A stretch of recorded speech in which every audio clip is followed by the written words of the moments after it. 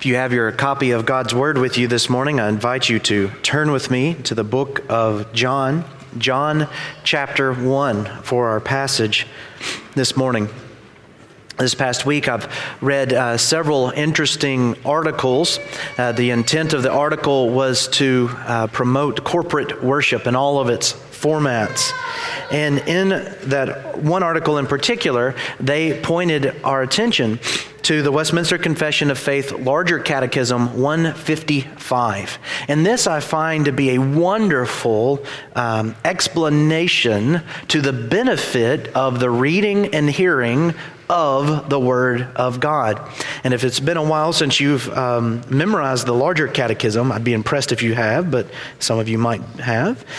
Question 155 asks this: how is the Word of God made effectual or effective unto salvation? And it answers this: the Spirit of God makes the reading, but especially the preaching of the Word, an effectual means of enlightening, convincing, and humbling sinners, of driving them out of themselves and drawing them unto Christ, of conforming them to His image and subduing them to His will, of strengthening them against temptation and corruption, of building them up in grace and establishing their hearts in holiness and comfort through faith unto salvation.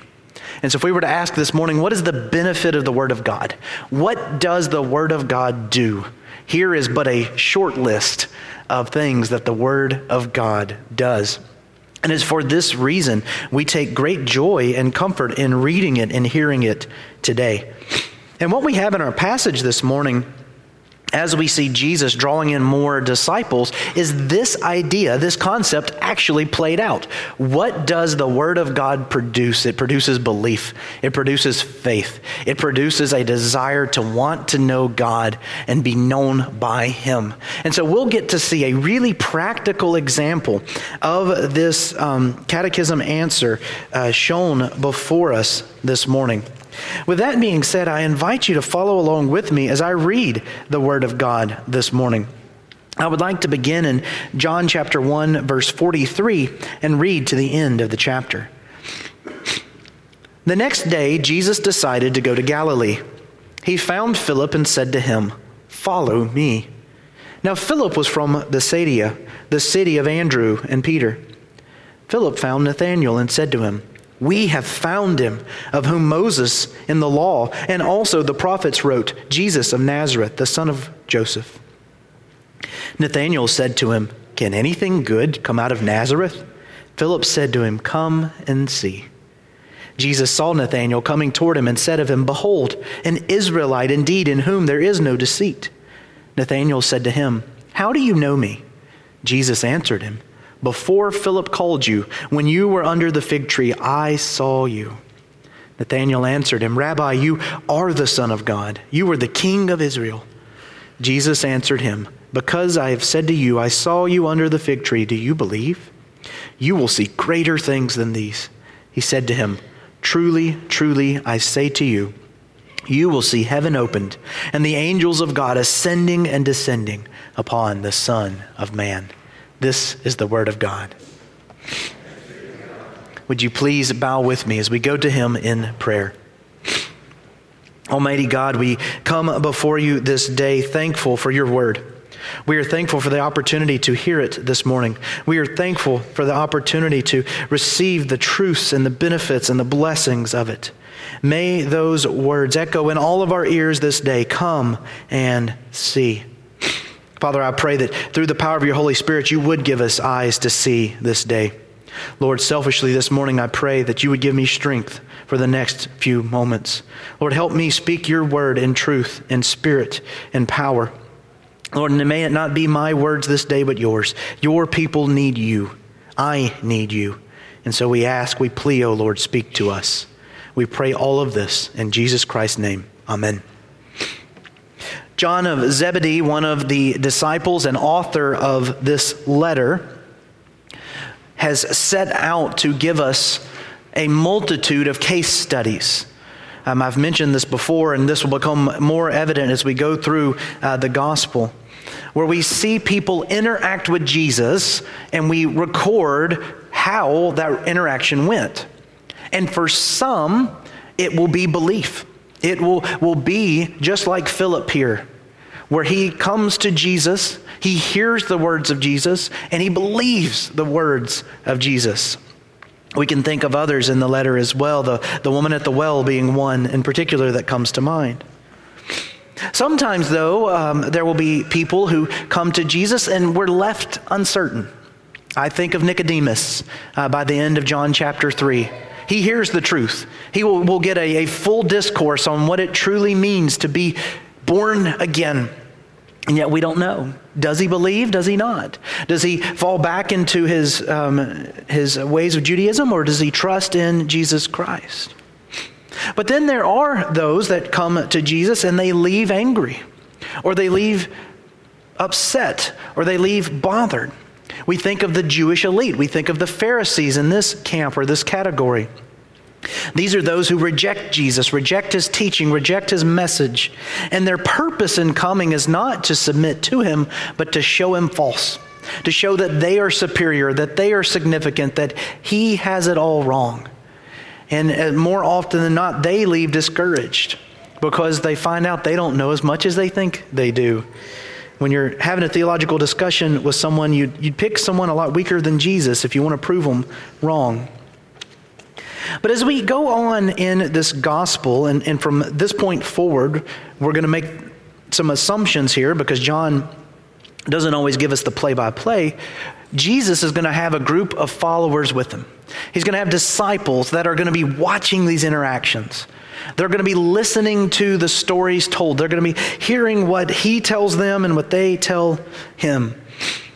And for those men, for those 12, at least 11 of them, we know for sure, they will come in time to believe. But it takes time. It takes patience. It takes understanding. For many of them, it takes meeting them where they are, rebuking them, challenging them, calling them out. And yet Jesus is willing to do that across 3 years. It takes 3 years. And really for I would dare say all of them, it takes the resurrection.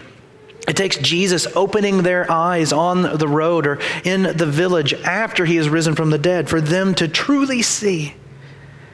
But what I want us to focus on this morning is how Jesus works with people. How he is willing to walk with us, to see us as we are because he knows us. I want us to see two things from our text along those lines. Is first, Jesus calls his people to himself. He calls his people. And then secondly, and related to that, he calls his people and can do so the way he does because he knows us and because he loves us. Jesus calls his people, and he does so knowing them and loving them. And that's what we're going to focus on this morning. And let's begin with that call. And our passage tells us we've entered a new day. If you remember, John's gospel starts off with a 6-day window where we get something, an event the next day, an event the next day. We're here at the next day, the day prior. Jesus has called 3 disciples to himself. And here he says, the passage opens up, Jesus decides to go to Galilee. Now it's a helpful question at this point to ask why. Why does Jesus decide to go to Galilee? What is the driving force behind this decision? And we don't have to wonder. A lot of times we're left wondering. This time we're not. We're told very quickly in the passage, Jesus went to Galilee and found Philip and told him to follow me. Okay, so Jesus went to Galilee specifically to find Philip. Now we need to think about this for a moment because we learn a lot about Jesus here. Why did Jesus go? To command Philip to follow him. We could ask it this way. Why did Jesus go to Galilee? Because Philip was in Galilee. We could think about it this way. Why did Jesus go to Galilee? Because Jesus had chosen Philip to believe. He had preordained him to salvation. We see this displayed in all sorts of passages in Scripture, but Ephesians 1 says this, even as he, being Christ, chose us in him before the foundation of the world, that we should be holy and blameless before him. In love, he predestined us for adoption to himself as sons through Jesus Christ, according to the purpose of his will, to the praise of his glorious grace. God had chosen Philip to believe before the foundations of the world. And so Jesus went to Galilee for Philip. And while that's a topic all unto itself, and that's an opening of a deep can that we'll probably, Lord willing, spend the rest of my ministry unpacking here. Jesus knew Philip because he made Philip. Look at Psalm 139. You knew me in my mother's womb. Before I was made, you had the days of my life written. You count the number of hairs upon my head. I am known by you, O God. Would Jesus have found Philip in Hebron? Would Jesus have found Philip in Jerusalem? No. Jesus went to Galilee to meet Philip there. And I love this interaction. I love how this goes. How beautiful is this? Jesus goes to Galilee to find Philip. Jesus goes to Galilee and finds Philip. What does he say? Now, Philip, sit down, buckle up. You're going to get a primer on covenantal and theology proper. And when I'm done, I'm going to ask you to accept these truths, and then you can follow me. No, that's not it at all. Jesus preaches one of the shortest sermons ever recorded. He looks to Philip and says, "Follow me." And then what does Philip do? He follows immediately. I love this. Remember that catechism we mentioned earlier, 155? What does the Word of God preached do? It enlightens, convinces, and humbles sinners. It drives them out of themselves and unto Jesus Christ. I will admit, especially as being sick, it makes me nervous. Jesus preaches in 2 words, and here I am going to try to go for 30 minutes. But it's Jesus, right? You got to give some credit there. Jesus, and only Jesus, could say to someone, "You come with me. You are mine. I know you." And we know that Philip believes, don't we? We know that this was effective because of what happens next. What does Philip do? And this goes back to something we talked about a few weeks ago. What does evangelism look like? First, we receive the knowledge. Then we believe by the power of the Holy Spirit. And what was the intended consequence? What's the produced result? Knowledge, belief, sharing it. It's a natural outflow. We can't help it. If we have the knowledge, if we believe by the power of the Holy Spirit, we will by consequence tell others. We can't help it. Here, perfect example. Philip by Jesus Christ. Follow me. Philip, next thing he does, he goes and finds someone to tell them. Philip runs to Nathanael. "We have found him, of whom Moses in the law and also the prophets wrote, Jesus of Nazareth, the son of Joseph." Now we learn a little bit about Philip. Philip understands parts of the Old Testament. He is familiar with the law. He is familiar with the prophets. He knows who Moses is. Again, you have to have the knowledge so that you can have faith by the power of the Holy Spirit so that you can share the truth. He has received the information. Jesus brought clarification, and now he is sharing that. And it's not just that he believes in Jesus. He specifically believes in Jesus. "We have found him, of whom Moses in the law and also the prophets wrote, Jesus of Nazareth, the son of Joseph." That's a deep level of faith after a one-sentence conversation, isn't it? That's a level of trust. After one sentence, "Follow me," and he's off telling others, "We found the guy that the Old Testament's talking about."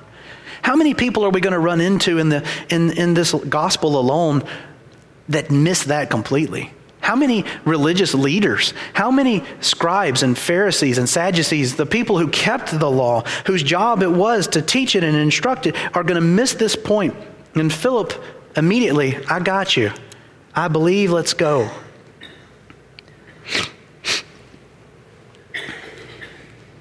But Nathanael's not like Philip. Nathanael's different. For some people, when God calls, it is like that.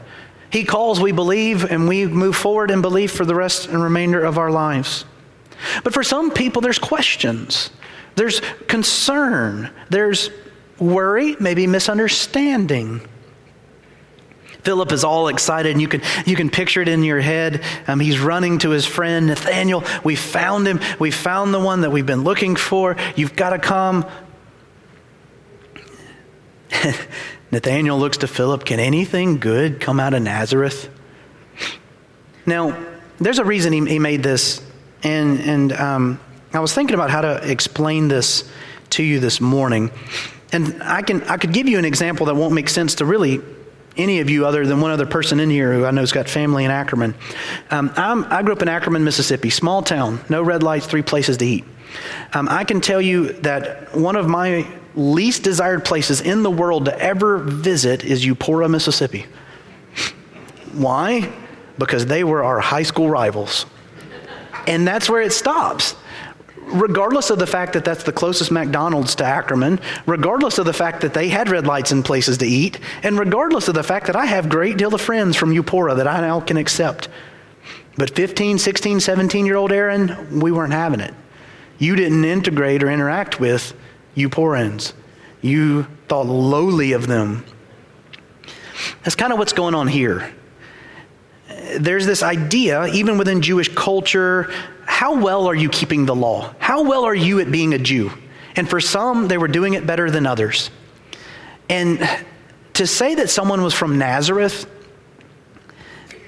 I'm not saying you're the lowest of the low, but Nazareth was a nobody, was a no town, was a no name, no significance. It wasn't mentioned in the Old Testament, really. It wasn't brought up as a great deal. Nobody famous or fancy or important has come from there. And so to say you're from Nazareth, which again, I'll use a Mississippi reference, would be to say like you're from where my father was, Stewart, Mississippi. But even less if you know where that is. What do you mean the Savior of the world, the Messiah, the man who is supposed to be the second coming or the better coming of Moses is from Nazareth? No.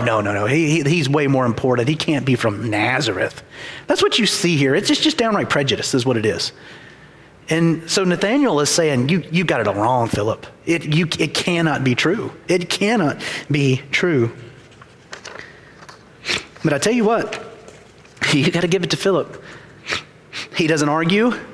He doesn't do to him. Well, you see theologically, here's the insignificance of that argument that you're making. And let me give you 10 points to show the immaturity of what you're saying so that I can convince you that you are wrong and I know what I'm talking about. Something we might be tempted to do in debating others. Philip taking a line right out of Jesus' own book with very few words. Come and see. Come and see. D.A. Carson, he says on this on that response by Philip, Philip responded with the only satisfactory response possible. Honest inquiry is a sovereign cure for prejudice. Did you get that? Honest inquiry is a sovereign cure for prejudice. Just come see him is all I'm asking. He can stand for himself. I don't need to prove him to you. I don't need to show the folly of your ways. You're going to come to him and you're going to find out. And you will see. And this is the beauty of how Jesus works, isn't it? Jesus came to Philip directly. He believed. Philip went to Nathanael. Nathanael, and we'll see in the second section, will now go to Jesus and see for himself and also believe. And so while Philip was the agent, who was the one that called Nathanael? Ultimately, it's Jesus, right? If we take our cause and effects, right, to his ultimate conclusion. Philip only goes because of his interaction with Jesus.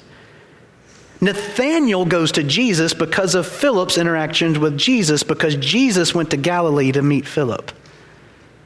And so Jesus calls both of these men in his own way and draws them to himself and deals with them specifically based on who they are, based on their background, based on their prejudices, based on all of that makes them them. And he does so patiently and he does so lovingly. And for many of us, that's how we come to know the Lord, isn't it? For some, you heard the word and you believed. You either read it, and I love those stories. I like to get them frequently of someone that picked up a Bible. That's why I'm such a big supporter of the Gideons. They were in a hotel, they were on a conference, they were out of town, they were bored, the TV didn't work, whatever it is. They opened that drawer and surprise, it hadn't been stolen or taken, and there it is, a Gideon Bible, and they read it and they believed. So many stories. Find a Gideon, ask them about it, and they'll tell you the testimony that they hear. But for some of you, you had to be brought to Jesus. Growing up, my parents had a saying, it was called a come to Jesus meeting. And usually when we were going to have a come to Jesus meeting, it wasn't a good meeting. Because we were going to come hear the truth. And usually it was because we weren't following the truth. But for a lot of you, you had to have a come to Jesus meeting. You were drugged to church. You didn't have a choice. You were told by a friend, a family member, a coworker, a neighbor, you need to come hear this. And yet the outcome's the same, isn't it? For those who trust him by faith, they're granted the right to become sons and daughters of God. It doesn't matter how you come. It matters that you get here. And it doesn't really matter that you're here in this building. It matters that you know Jesus Christ. The beauty of Jesus, though, is he uses all sorts of means to accomplish his purposes. And he does that because he cares about his people. And that's what we see in the second section. Jesus is a master at interacting with others, isn't he? Verse 47 tells us that Nathanael follows Philip. He takes his advice, come and see. And Jesus, seeing him coming, says, "Behold, an Israelite indeed, in whom there is no deceit."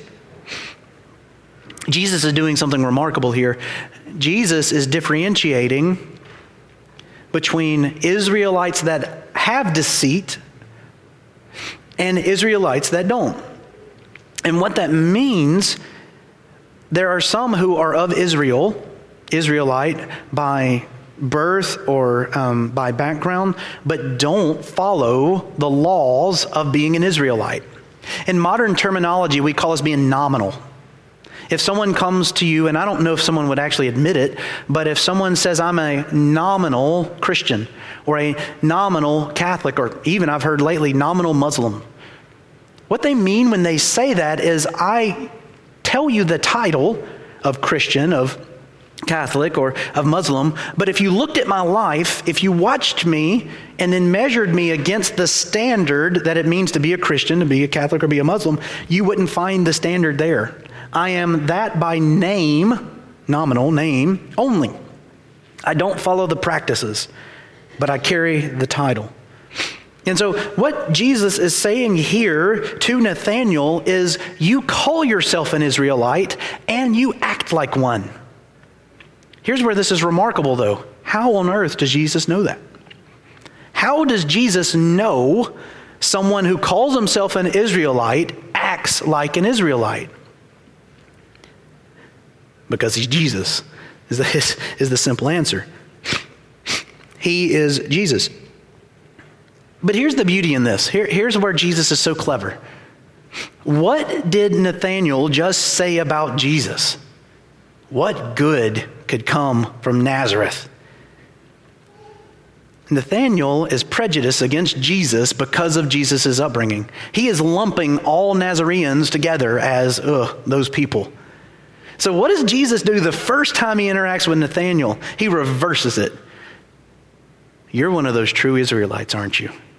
I'm not going to treat you like you treat me.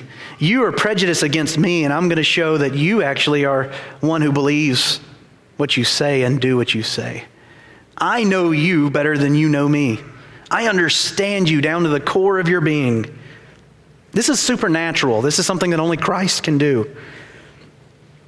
Christ is revealing his ability to differentiate truth from falsehood. And this gets Nathanael's attention, as we would expect, right? You know, imagine someone came to you for the first time and had never met you before, knew nothing about you, knew nothing about your background. And they said, you're one of those Reformed Presbyterians, aren't you? You believe in Jesus Christ. You kind of look and, whoa, where'd you find that out? You stalking me on social media? Do you know where I work? If you talk to someone, who do you know? And that's what Nathanael does. How do you know me? You have knowledge of me that not a lot of people have. How do you know me? To which Jesus responds, before Philip called you when you were under the fig tree, I saw you. Again, supernatural knowledge. He tells him, well, here's where you were when Philip came. I wasn't there physically, but being God, being the creator, I know you. And we really have a double meaning going on here. It's the same thing we dealt with last week. Jesus demonstrates a worldly knowledge. I know physically where you were. I know you were under the fig tree.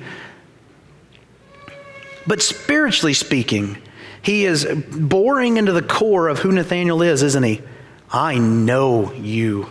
I know what's in your heart. I know what drives you. I know that you love the law and you desire to obey God and you desire to fulfill His will in your life. That's what's implied here. That's what Jesus would be giving to Nathanael.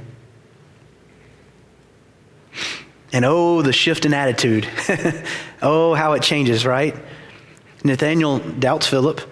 Nathanael questions Jesus. And then Jesus reveals to him, I know who you are. Immediate change. Rabbi, you are the Son of God. You are the King of Israel. When his eyes are opened, when he is given eyes to see, which he could only have by the power of the Holy Spirit, he declares, this Jesus is of the line of David, one who will sit on the throne. That's what that means there. Rabbi is teacher. Son of God is a title given to the descendant of David, King of Israel. So he sees him as the promised one of David who would sit on the throne, who would reign forever, who would restore Israel to its proper place. He didn't fully understand the significance of what he was saying, but he did connect Jesus to the Son of David. He's got faith. He believes. He believes in this man that he sees, in Jesus Christ. Excuse me. His belief, though, is based on predominantly miracles at this point. Jesus has performed 2 minor miracles in front of him, speaking to his heart, telling him where he was. And Jesus knows him. He knows that this is the case. So he responds, because I said to you, I saw you under a fig tree, do you believe? You believe because of these little things? Oh boy, buckle up. You will see greater things than these. He said to him, truly, truly, I say to you, you will see heaven opened and the angels of God ascending and descending upon the Son of Man. Now, sitting under a fig tree in the Old Testament, scholars often did this to think, to ponder the scriptures, to ponder theology. And there's heavy speculation going on in this passage that Nathanael was considering the passage of Jacob's ladder. That he was considering the passage when Jacob has his vision, he has his dream, that a ladder extends from heaven to earth, that angels come and go upon that ladder. And so there's a window open between heaven and earth for the angels to ascend and descend. So what does Jesus say to him? If that is true, truly, truly, I say to you, you will see heaven open and the angels of God ascending and descending on the Son of Man. Jesus is saying, I am that ladder. I am the connection between earth and heaven.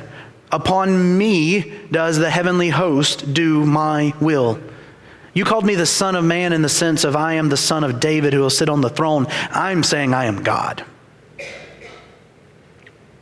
I am He. And really what Jesus is saying to Nathanael here is, I will grow your faith. You have a little faith right now. You're believing because what I've told you, you're going to see greater things. You're going to hear greater things. I'm going to take you through greater trials. And by the time we get to the end, you will believe in me. What love Jesus displays for Nathanael here. For Philip, Jesus says, follow me. He follows him. For Nathanael, it's kind of a rocky start, isn't it? But what does Jesus do? Nope, you're not worth my time. oh, wrong answer. Too bad. Let's pick another.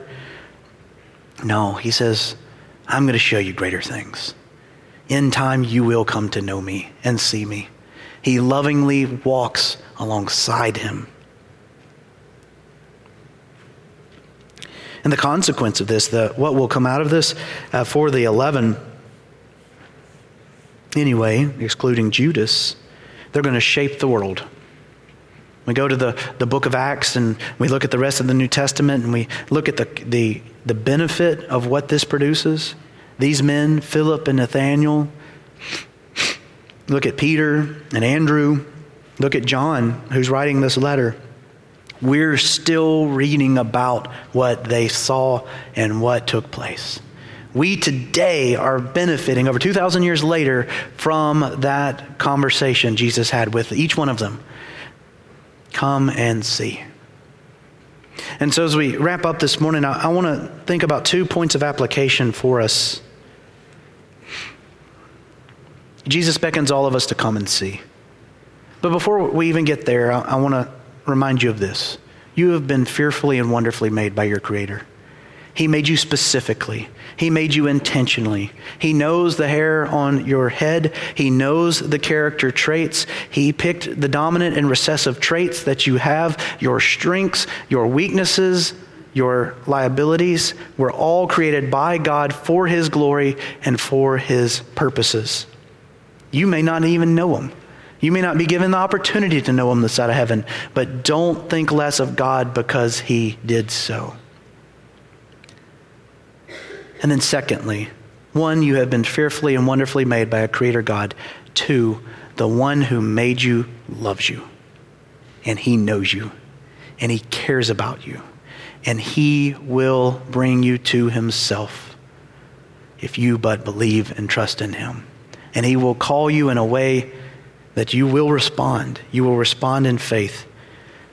We are told effectual calling is just that. It is effectual. It is effective. Those whom He calls, He redeems. And so I just want to give you encouragement this morning, brothers and sisters. Often we can leave a sermon feeling like we've been through a boxing match. We just feel beat down and it's like, oh great, there's a whole other stack of things I got to do. Well, how about this morning? If we take away nothing else, let's be encouraged. We were made by a God who knows us, who is good, who is loving, who is kind. Just like with Philip, just like with Nathaniel, He calls us in a way that responds to who we are and how we were made. And that God who loves us doesn't give up on us, doesn't let us go. If you need an example of that, go to Peter. You want a disciple to follow Peter, because he's going to fall on his face more than any of the other disciples publicly, and then turn around and be one of the most influential people for the kingdom of God. That's how God works with us. And what does He ask of us? Come and see. Don't come and see me. It's not about me. It's about Him. Let us go to Him. Let us pray. Dear Heavenly Father, I have to say thank you for answered prayer. Thank you for giving me strength during this time of preaching of your word. Father, I thank you for your word and the truth it contains. I pray for everyone here that we would all be compelled to come and see the Savior. And by coming to Him and seeing Him, we would believe. And may we not give up on our loved ones, on our friends, our family members, our coworkers. May we continue to beckon them to you, God. May we continue to invite them to church, to invite them to Bible study, to invite them to times of fellowship. May we continue to show them Jesus Christ, knowing that we don't save, He does. And those whom He calls, they will respond in and by faith. Lord, we thank you for this time you've given us. May we be comforted by and through your word. We pray all of these things in the name of Jesus Christ. Amen.